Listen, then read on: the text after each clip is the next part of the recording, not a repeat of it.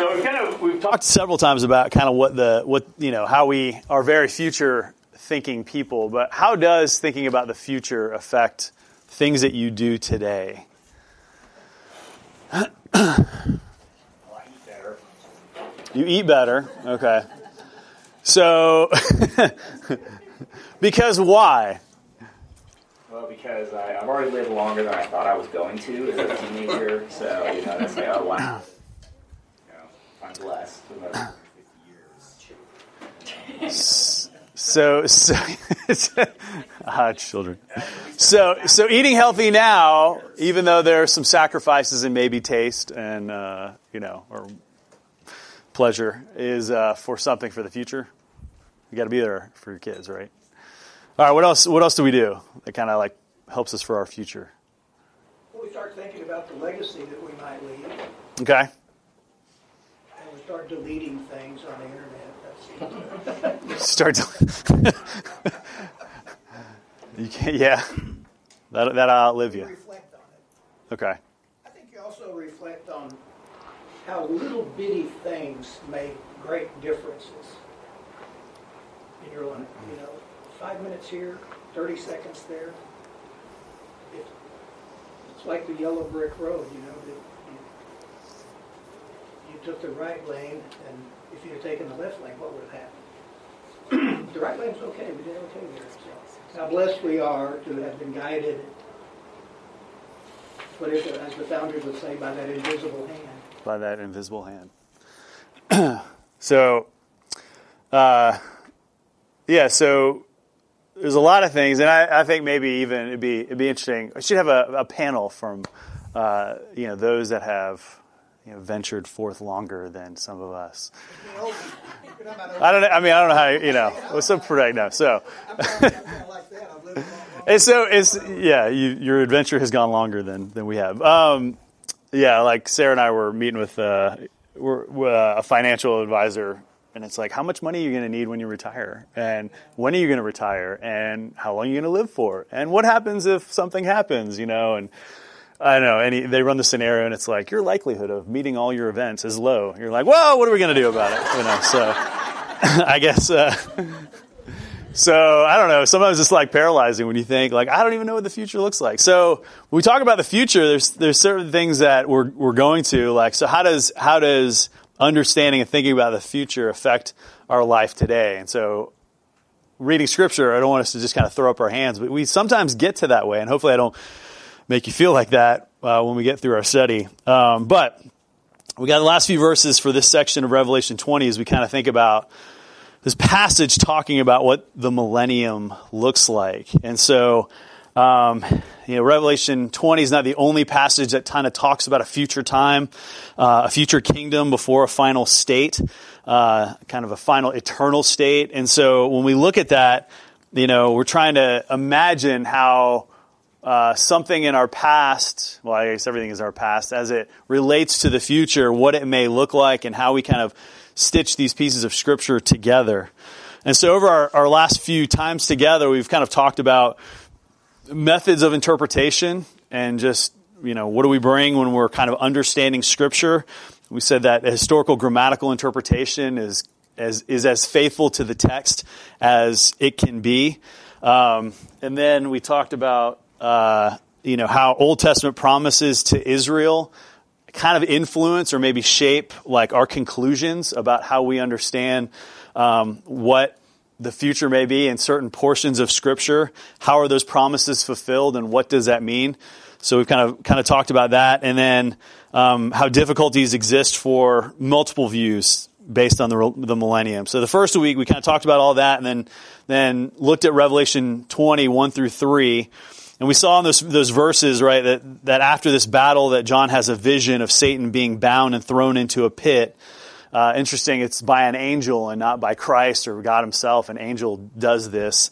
So that's kind of even shows the power that God has in that event. And so thrown into this pit for 1,000 years and then released. So that's just the text, right? Verses 4 through 7, we see that some saints will come to life and they will reign 1,000 years while unbelievers will have to wait to come back to life. And so we'll get to that in future weeks. And then we looked at some Old Testament passages to see how they filled in some of the details. So, how many of you guys can still see it? So, if you weren't here for this, then you're like, I don't know what you're looking at. But, right, sometimes like you see things in Scripture that you can't unsee, and we looked at some of those ideas. We talked about four different views of the millennium, and just in brief, like there are kind of four basic views and even kind of a blend or combination, and how they treat different portions of Scripture. And so we talked again about the first few verses the first week. The second week was the next few verses. Just kind of seeing this idea that this 1,000 years is repeated. So it's something that's not absent in the text or only mentioned once. And so what do we deal with that? And how do we understand that? And how do we understand the events that come along with it? And we looked at some Old Testament passages and kind of related it together. So how many of you guys like donuts? I kind of felt like last time, so I'm just kind of preferencing you. There was a little bit of a glazed over look, and you kind of looked like that. When we were kind of going deep into Old Testament, and I get it, because I sometimes get like that as well. It's like, when is this happening, and what is that referring to, and how do you pull it together? And so that's not my intent, but, if you feel you're becoming a donut, I apologize. It's just kind of where we're at this. It'll hopefully only happen this week, and then next week we'll start picking up some other things that should be not about fun. You should.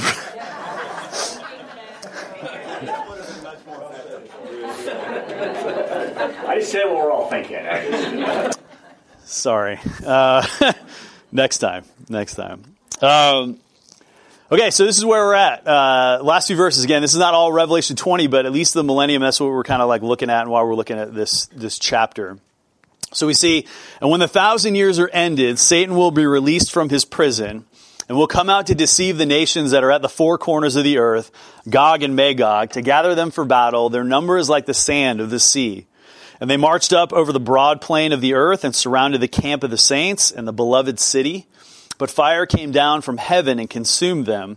And the devil who had deceived them was thrown into the lake of fire and sulfur, where the beast and the false prophet were. And they will be tormented day and night forever and ever. Okay, so just right off the start, so what happens when the 1,000 years are ended? So what do you see? Okay, Satan is released from his prison, right? So going back to the verses earlier of this binding and being put in a pit, and we talked about that the first week, what they kind of look like. So if someone, or in this case, Satan, but if someone in general is thrown into a prison, what do you understand that to mean? They did something wrong. Okay, so they did something wrong. That's why they're put in the prison. But what's the prison do for that person as well? So that's true, though. That's a good note. What's that? So contains them for what reason? People are put in prisons. Prevents them from getting out and doing the evil that they were doing. Okay, so prevents them from doing what they were bent on doing because they were evil, and normally what they were doing. So when we think about this again, is this literal or figurative? And we talked about that kind of the first time, like even Satan being a spiritual being, what does that mean? There has to be some figurative understanding, but at least like the confinement and what that looks like. And again, this idea of this pit and a visual. John saw this pit and things coming out, these demons coming out of the pit when it was opened up earlier on in Revelation. But what does that look like? So if Satan is in prison, what does that mean? It means any evil that's still happening is not of him. Yeah. And I think, like you would think, I don't know, sometimes like, our modern understanding of like jails, like someone could sneak in a phone and they could still like, run a network from wherever. But I think for the most part, we'll say like in John's time when he's thinking of a prison, right? Like his activity is no longer able to continue on. And so how does that feed? I just say that is how does that feed into our understanding? Because our understanding of what is going on with Satan, right? Some views would say that Satan is bound now.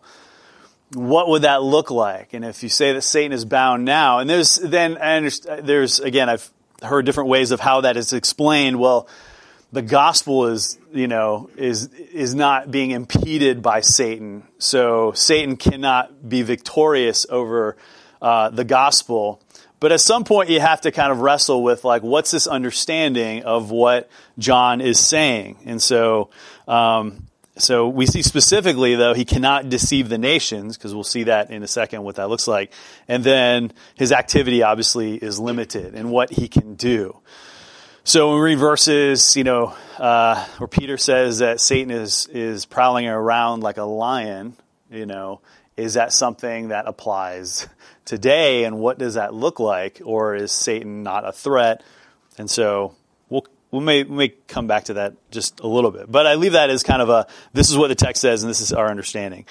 We also see in verse 4 earlier that the rest of the dead will come to life, right? So unbelievers who've died during the final battle of Armageddon in all human history beforehand, right? They're going to have to wait. So,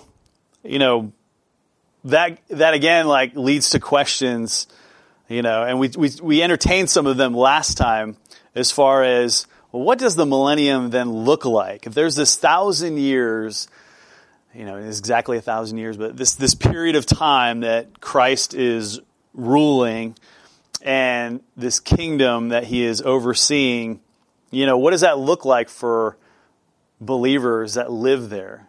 And if somebody dies, what happens to them? And so you can see how kind of like things that aren't spelled out specifically in Scripture, we kind of then start to lead to like connecting theological dots. So even though we don't know for certain what things will look like, we can take kind of educated guesses about what we think may happen. But what's the problem about an educated guess? That's what it is. We're stupid. So yeah, So there's things that, right, like we can't stand fully on, but we can have confidence still. I mean, you can still argue and say, well, this is what I think is going to happen, but also understanding, right, that our view is limited and our understanding may be limited. And I say that as we get to kind of a portion of Scripture that we're about to get to, as even like kind of how I understand it kind of differs from way others understand it. And where do we land? I want to like pull this all together. So, because then you want to step back and say, well, does it not matter, but in what sense does it matter? So we'll get to that in just a second. But we see that kind of even here as far as like, what does that look like, And if somebody died, because that was an indication we looked at in Isaiah, that somebody who died at 100 years old would, be lamented because people presumably don't die. 100 would be a young age for somebody to die. So what happens to that person, if people are there on earth? And so anyway, so things that you can start kind of like your mind leading to as you start thinking about these things as you're trying to connect the dots. But let's get back to the Scripture. So what will Satan do when he is released from prison? Well, obviously, he didn't learn his lesson. You mean he didn't reform himself while he was in prison? Okay. Recidivism. Yeah, so it happens. Comes out to do it again and then gets whacked. Okay. That's what he did when he first came on the scene. Deceives. Yeah. And right away, I have this question, and I think we'll ask it later, but then why go through this? Why wait 1,000 years? Like, why not at the end of the first battle, like with the Antichrist and the beast, they're thrown into the lake of fire. Why not Satan with him? But we'll entertain that thought in just a minute. So for now, we see that he's going to come. He hasn't learned his lesson, and specifically says that he's going to come and deceive the nations. And so we see kind of that these nations now, their number is like the sand of the sea, which indicates a lot of people, right? So at this point, after this 1,000 years, right, you've got built up of a huge population, and this population is going to rebel against God, against something we've already seen in Revelation 19. So people have multiplied over the 1,000 years, and then John refers to what appears to be nations. We see this Gog and Magog. So what are they? So I want you to turn to Ezekiel 38. So we're gonna try to avoid glazing over. So, but and Ezekiel is a passage that I referred to several times specifically. It's like John is, has this connection with the words that he is using as he's seeing these visions, with a tie-in to Ezekiel, all the way back from kind of Ezekiel 34 to, we looked at this temple that would be restored in 40 through, I think, 48, those chapters. So right in 38, kind of in the middle, we even looked at, I think it's 36, which kind of talks about the new covenant, but even this idea of like a land that would be, kind of reinstituted. So in Ezekiel, the first few verses, we see a reference to Gog and Magog, or you see Magog. And so where is that seen? Well, that's a reference to Genesis 10, the first time we see these names of Magog. We see Tubal, Meshech, and these other names that will be there. They're the sons of Japheth, and Japheth was the son of Noah. So essentially, you've got a couple of these names that are listed that are the grandsons of Noah. So when Noah came and repopulated, what did all of his family do? What did basically his sons do? What was their job? Go forth and multiply. Yeah, so go forth and multiply.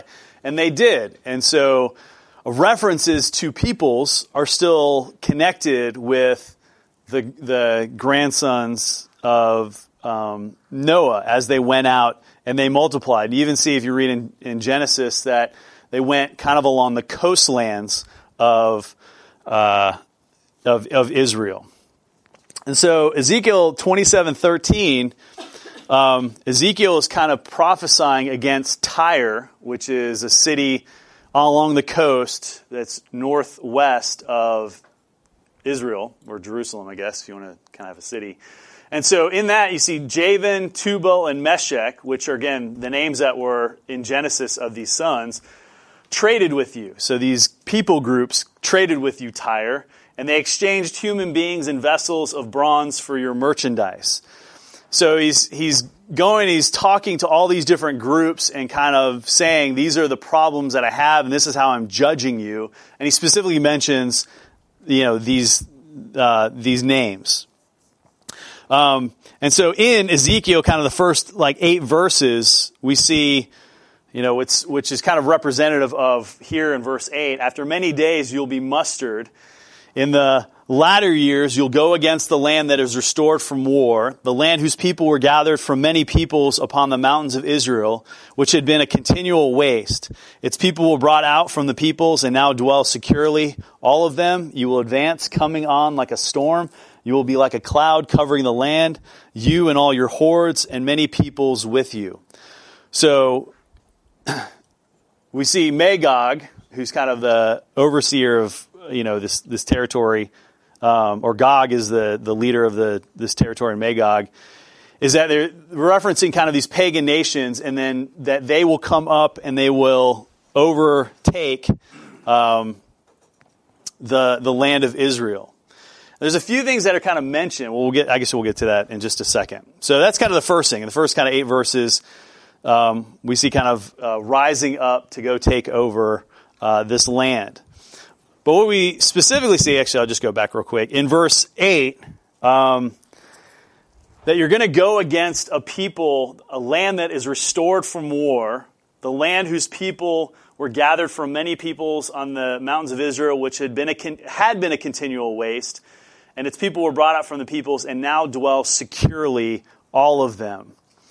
It's kind of that language that for me, when is this happening? When is this kind of battle about to occur? And it is occurring when the people have already been dwelling securely. It's kind of like an important way to understand that, at least in my mind. So where do we see this idea of dwelling securely? If you want to go back in Ezekiel 34, I'll just read this for you. But in verse 11, so again, this is preceding chapter 38, what God is doing, and even preceding some of the events that he talked about in the Valley of the Dry Bones and all of that. He says in verse 11, "For thus says the Lord God, behold, I myself will search for my sheep and will seek them out. And as a shepherd seeks out his flock when he's among his sheep that have been scattered, so I'll seek out my sheep, and I'll rescue them from all places where they have been scattered on a day of clouds and thick darkness." So it's kind of a future event that's going to happen. And he's talking again to the shepherds of Israel and how God is going to pull them back and be the shepherd for the sheep that have been scattered. Verse 13, "I will bring them out from the peoples and gather them from the countries and will bring them into their own land. There they shall lie down in good grazing land, and on rich pasture they shall feed on the mountains of Israel. I myself will be the shepherd of my sheep, and I myself will make them lie down, declares the Lord God." Okay, so that's kind of his relationship with them. Verse 23, "And I will set up over them one shepherd, my servant David, and he shall feed them and be their shepherd." So when is that happening? So that's a question is this Christ as shepherd physically, or is this Christ as shepherd spiritually? Like, we would all say Christ is our shepherd now, but are we dwelling in security, or is this a time where Israel will physically dwell in security? And again, that's where this idea of how you understand these promises to Israel have a big impact. I take it as this is a future event where physically they will be, because you'll see some things in just a second, right? Verse 24, "And I, the Lord, will be their God, and my servant David shall be prince among them. I am the Lord, I have spoken." Verse 25, "I will make with them a covenant of peace and banish wild beasts from the land." So what does that look like? Is that actual wild beasts, or is this like some figurative language? I take that as like actual wild beasts, because we say, "So that they may dwell securely in the wilderness and sleep in the woods. I will make them and the places all around my hill a blessing, and I will send down the showers in the season, and they shall be showers of blessing." Okay, these showers, are these spiritual showers? Verse 27, "And the trees of the field shall yield their fruit, and the earth shall yield its increase, and they shall be secure in the land." There's that idea of security. "And they shall know that I am the Lord when I break the bars of their yoke and deliver them from their hand of those who enslave them. They shall no more be a prey to the nations, nor shall the beasts of the land devour them. They shall dwell securely, and none shall make them afraid. And I will provide for them a renowned plantation, so they shall no more be consumed with hunger and in the land, and no longer suffer the reproach of the nations. And they shall know that I am the Lord their God with them, and that they, the house of Israel, are my people, declares the Lord God." Okay, and I take that, so when I read kind of the first few verses of Israel, and we see that these nations are making war on them and they're dwelling securely, what understanding do you have of them dwelling securely? And so I feed kind of from 34, which leads me to believe that this is kind of at the end of the millennium, the kingdom, right, where Christ is actually reigning. But again, this is kind of how I'm seeing it. I can be definitely corrected on that. But pulling off of Ezekiel, this is kind of like the connection that I see when, this nation comes in to destroy Israel. So we got now going kind of verses 10 through 23, just to kind of summarize some of the main verses.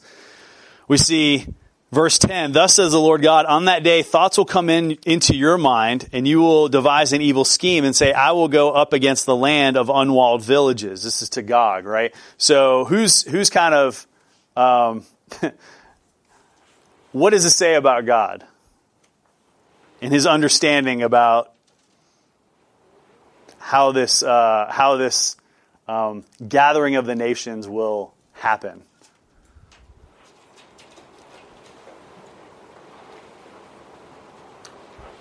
So one of two ways we could probably go with this. So if a thought is planted into someone's mind, where did that thought come from?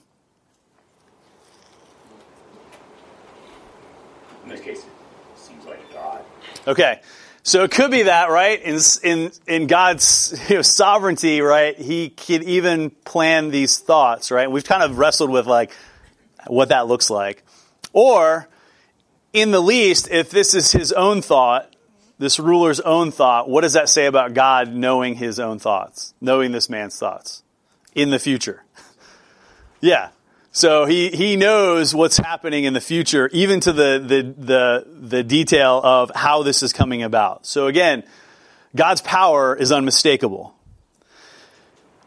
Down in verse 16, in the latter days I will bring you against my land, that the nations may know me, when through you, O God, Gog, I vindicate my holiness before their eyes. Thus says the Lord God, are you he of whom I spoke in former days by my servants, the prophets of Israel, who in those days prophesied for years that I will bring you against them? So it kind of in short, why is God having Gog do this? Just to kind of step back a little bit, because of what we've read in Revelation, that when Satan is released, he's sent out to deceive, which is what he does.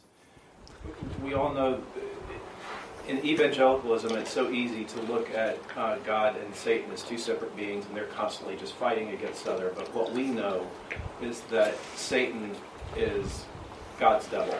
Yeah. He's in control. So the idea of the thoughts coming into your mind, yes, God is orchestrating everything, but Scripture also tells us that God tempts no man to do evil. But man is inclined by his own bent away from God, that when Satan is released, that influence comes in directly from Satan, which God has orchestrated to bring his plan to fulfillment. And so the thoughts coming into his own mind could be that of Satan's influence on his own fallen nature. Yeah, I'm glad you said that, because I was like, we've talked about this in the past, but that's exactly like, how like those kind of come together is almost, pretty humbling, right? In how that comes to be. And so, we see God, right, saying that, what's Gog's purpose? What does he say in the end of verse 16 right here? He's going to judge. He's going to judge. Yeah. And through this judgment, God will be seen as holy, right? That's the whole purpose of like this stirring up this rebellion. And again, whenever this rebellion occurs, again, people take this differently, that is, again, his purpose for Gog. Now, is this Gog like actually Gog? Or is this somebody who is coming, ruling over this area, Magog, who was named after Gog, who was one of the sons of Noah? Again, this person, right, is representing these nations from the north, probably in a similar area where they had settled, and is coming to, again, make war against Israel. And even here in Ezekiel is referring in his prophecy, which we look at past prophecies, but Ezekiel saying this person is going to come to fulfill prophecies that were made before Ezekiel. This person who's coming, because the day of the Lord was this, this event that's going to happen in the future to vindicate Israel and to redeem them. It was spoken of way back in even Deuteronomy. And so, again, that's kind of what we're seeing in this chapter of Ezekiel. And then verse 18, kind of as we kind of finish out this section, it's kind of emblematic of the fact that war will be made against them. And so verse 18, but on that day, the day that Gog shall come against the land of Israel, declares the Lord, my wrath will be roused in my anger. For in my jealousy and my blazing wrath, I declare, on that day there shall be a great earthquake in the land of Israel. The fish of the sea and the birds of the heavens and the beasts of the field and all creeping things that creep on the ground and all the people who are on the face of the earth shall quake at my presence, and the mountains shall be thrown down and the cliffs shall fall and every wall shall tumble to the ground. I will summon a sword against Gog. On all my mountains, declares the Lord God, every man's sword will be against his brother. So it's like almost this infighting is going to happen. And with pestilence and bloodshed, I will enter into judgment with him, and I will rain upon him and his hordes and the many peoples who are with him, torrential rains and hailstones, fire and sulfur. So I will show my greatness and my holiness and make myself known in the eyes of many nations. Then they will know that I am the Lord. So you see what's happening and the purpose is kind of behind it. So going back to Revelation, what are the things that we just see from there? I mean, it's real brief, right? Verse 8, Satan will come out to deceive the nations that are at the four corners of the earth, Gog and Magog, to gather them for battle. Their number is like the sand of the sea. They marched up over the broad plain of the earth and surrounded the camp of the saints and the beloved city. But fire came down from heaven and consumed them. And then we'll get to verse 10 in just a second. So again, not much detail on what happens here in these verses. So essentially, what is Gog and Magog? But it's Gog from Magog. What do? They come and they surround the camp. So there's this kind of battle. Looks like, again, people are dwelling in peace. They're raised up, and then they're surrounded. And then in Revelation, we just see that fire comes down from heaven and consumes them. Now, if Ezekiel's talking about this time, we have a little bit more detail on what that looks like. When fire comes down from heaven, when have we seen that happen before? What's that? Okay, so that's definitely one, right? And so that's a Sodom and Gomorrah. Okay. Elijah, I think, calling down fire on the captains that came to Okay. 2 or 3 sets of them anyway. Yeah. There's also like Nadab and Abihu, right? When they made strange fire and they were consumed. So you have this idea of fire kind of being this final judgment. And so, these details seem to line up with Revelation 20, except there's kind of a big problem when you get to Ezekiel 39, is that a lot of the events seem to kind of connect with what happened in Revelation 19. Because there's this, Gog is called out to go attack the mountains, so it's a little bit different. Instead of coming up over the plains, he's going into the mountains, and he is killed. And when he is killed, then all the people will be destroyed. And you see this devouring by the birds and the beasts, where, remember in Revelation 19, all the birds will come out and feast. It's a little bit different because in Ezekiel it says the birds and the beasts. And there's a little bit more detail that's given out. And then there's this idea that weapons will be gathered together in Ezekiel 39 and they'll be burned for 7 years. And so people say, well, if that's happening, why would you burn weapons for 7 years if this is like the final battle? Or why would you, burn 7 years or so? How do you understand Israel dwelling in security? Well, it's probably during when they're being deceived by the Antichrist in the first few years of the tribulation. And so, again, you have to kind of take and connect these dots and to try to have answers for what they look like. Where I'm at right now, as I see kind of Ezekiel 38 referencing this Revelation 20 and Ezekiel 39 referencing Revelation 19, because there's a lot of overlap, but that kind of seems like, well, would God speak about one thing first and then another battle second when they seem to be the same battle, although they're two different prophecies and in two slightly different locations. One's in the plains and one's in the mountains. And so anyway, that's kind of where I'm at as a synthesis. But I know, there's other commentators that are similar in where I'm at, and there's some that say no, this is kind of all Ezekiel 38 and 39 reference Revelation 19, and Revelation 20 is another battle that's going to be like what we see in Ezekiel 38, but something different. So I just kind of expose a little bit of hey, not everything's airtight, right? And I think that's an okay place to be, because when we don't have everything figured out, what place does that put us in? Yeah. So we're dependent. One of the things that we must do is we must uphold Scripture. These things will work themselves out, and it is true. But how they work themselves out, while I may have kind of justification for how I'm thinking, somebody might feel justified in the way they're thinking.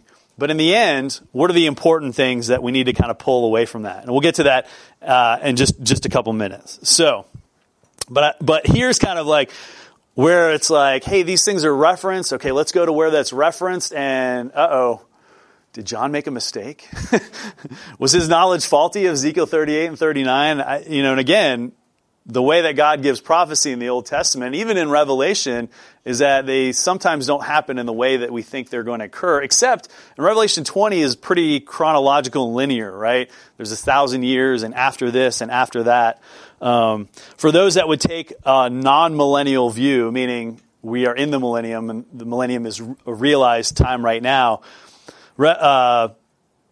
this battle is a final battle, which will happen. Revelation 19 and Revelation 20 are actually talking about the same event. Although it's hard to kind of synthesize that with the fact that 1,000 years is spoken and there's this kind of chronological connection about how things are happening, and then the fact that Satan is released and then people are coming to life right after these things happen. So they have their own problems too. So moving on, so not getting too far over, hopefully not too glazed over. That's there, but I at least wanted to be like honest and open about kind of what this looks like. But when we step back, there's some final battle, right? That fire comes down, it consumes them, and then what happens to Satan, to the devil, who had deceived them? Thrown into the lake of fire. Okay, so thrown into the lake of fire. And he's got people there that he already knows. And so that was the beast and the false prophet. And what's going to happen with them? Tormented day and night. Okay, and so this is kind of like the finality for them. And so what will happen with them? And so I kind of, so again, what's the purpose of that? It's lake of fire. What is that? Torment, all of that. That's what for Satan? Judgment, yeah.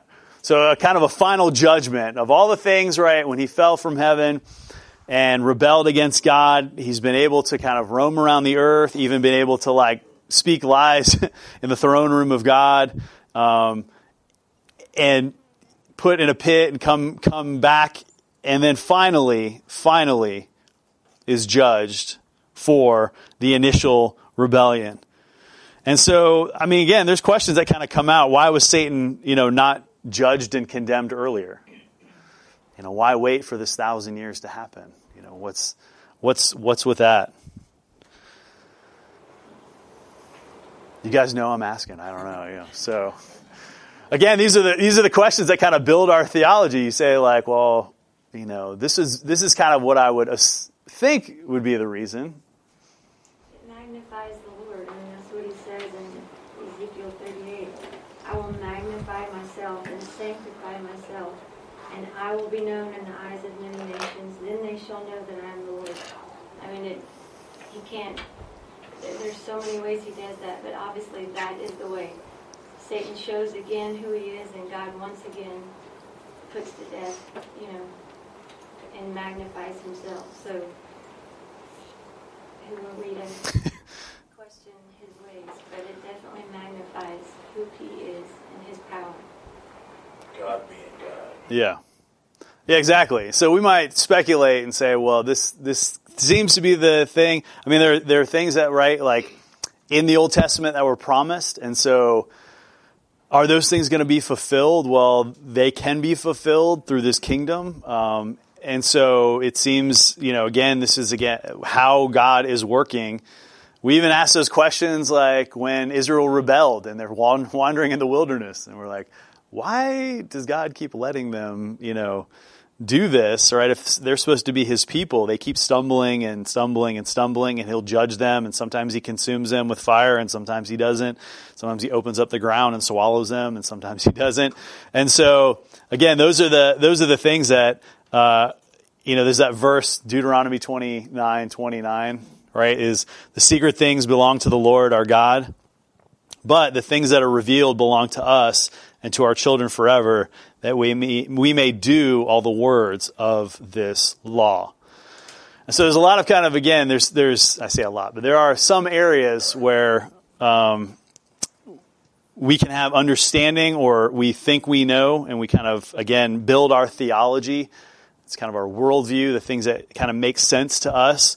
But we also have to allow for God to do it in his way and in his timing.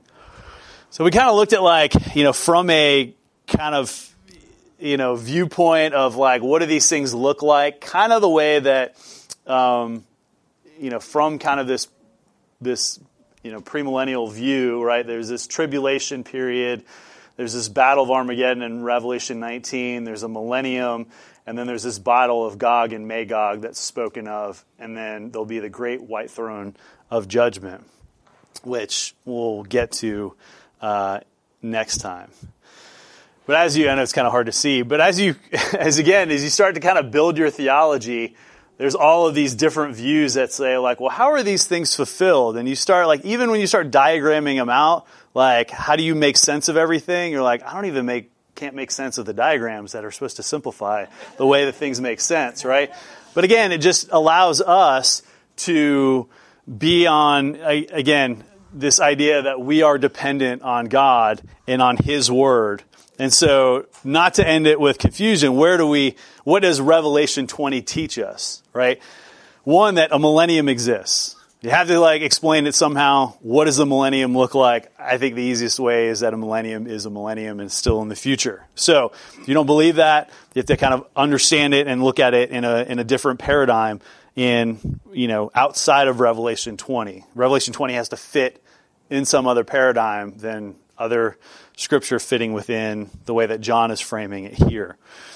The millennium will provide fulfillment of Old Testament prophecies. So all views look at that, whether it's a realized millennium, but this period of time where things are happening, it's either kind of fulfillment. Those Old Testament prophecies are either fulfilled spiritually in some sense, or have partially been fulfilled or will be fulfilled in the future.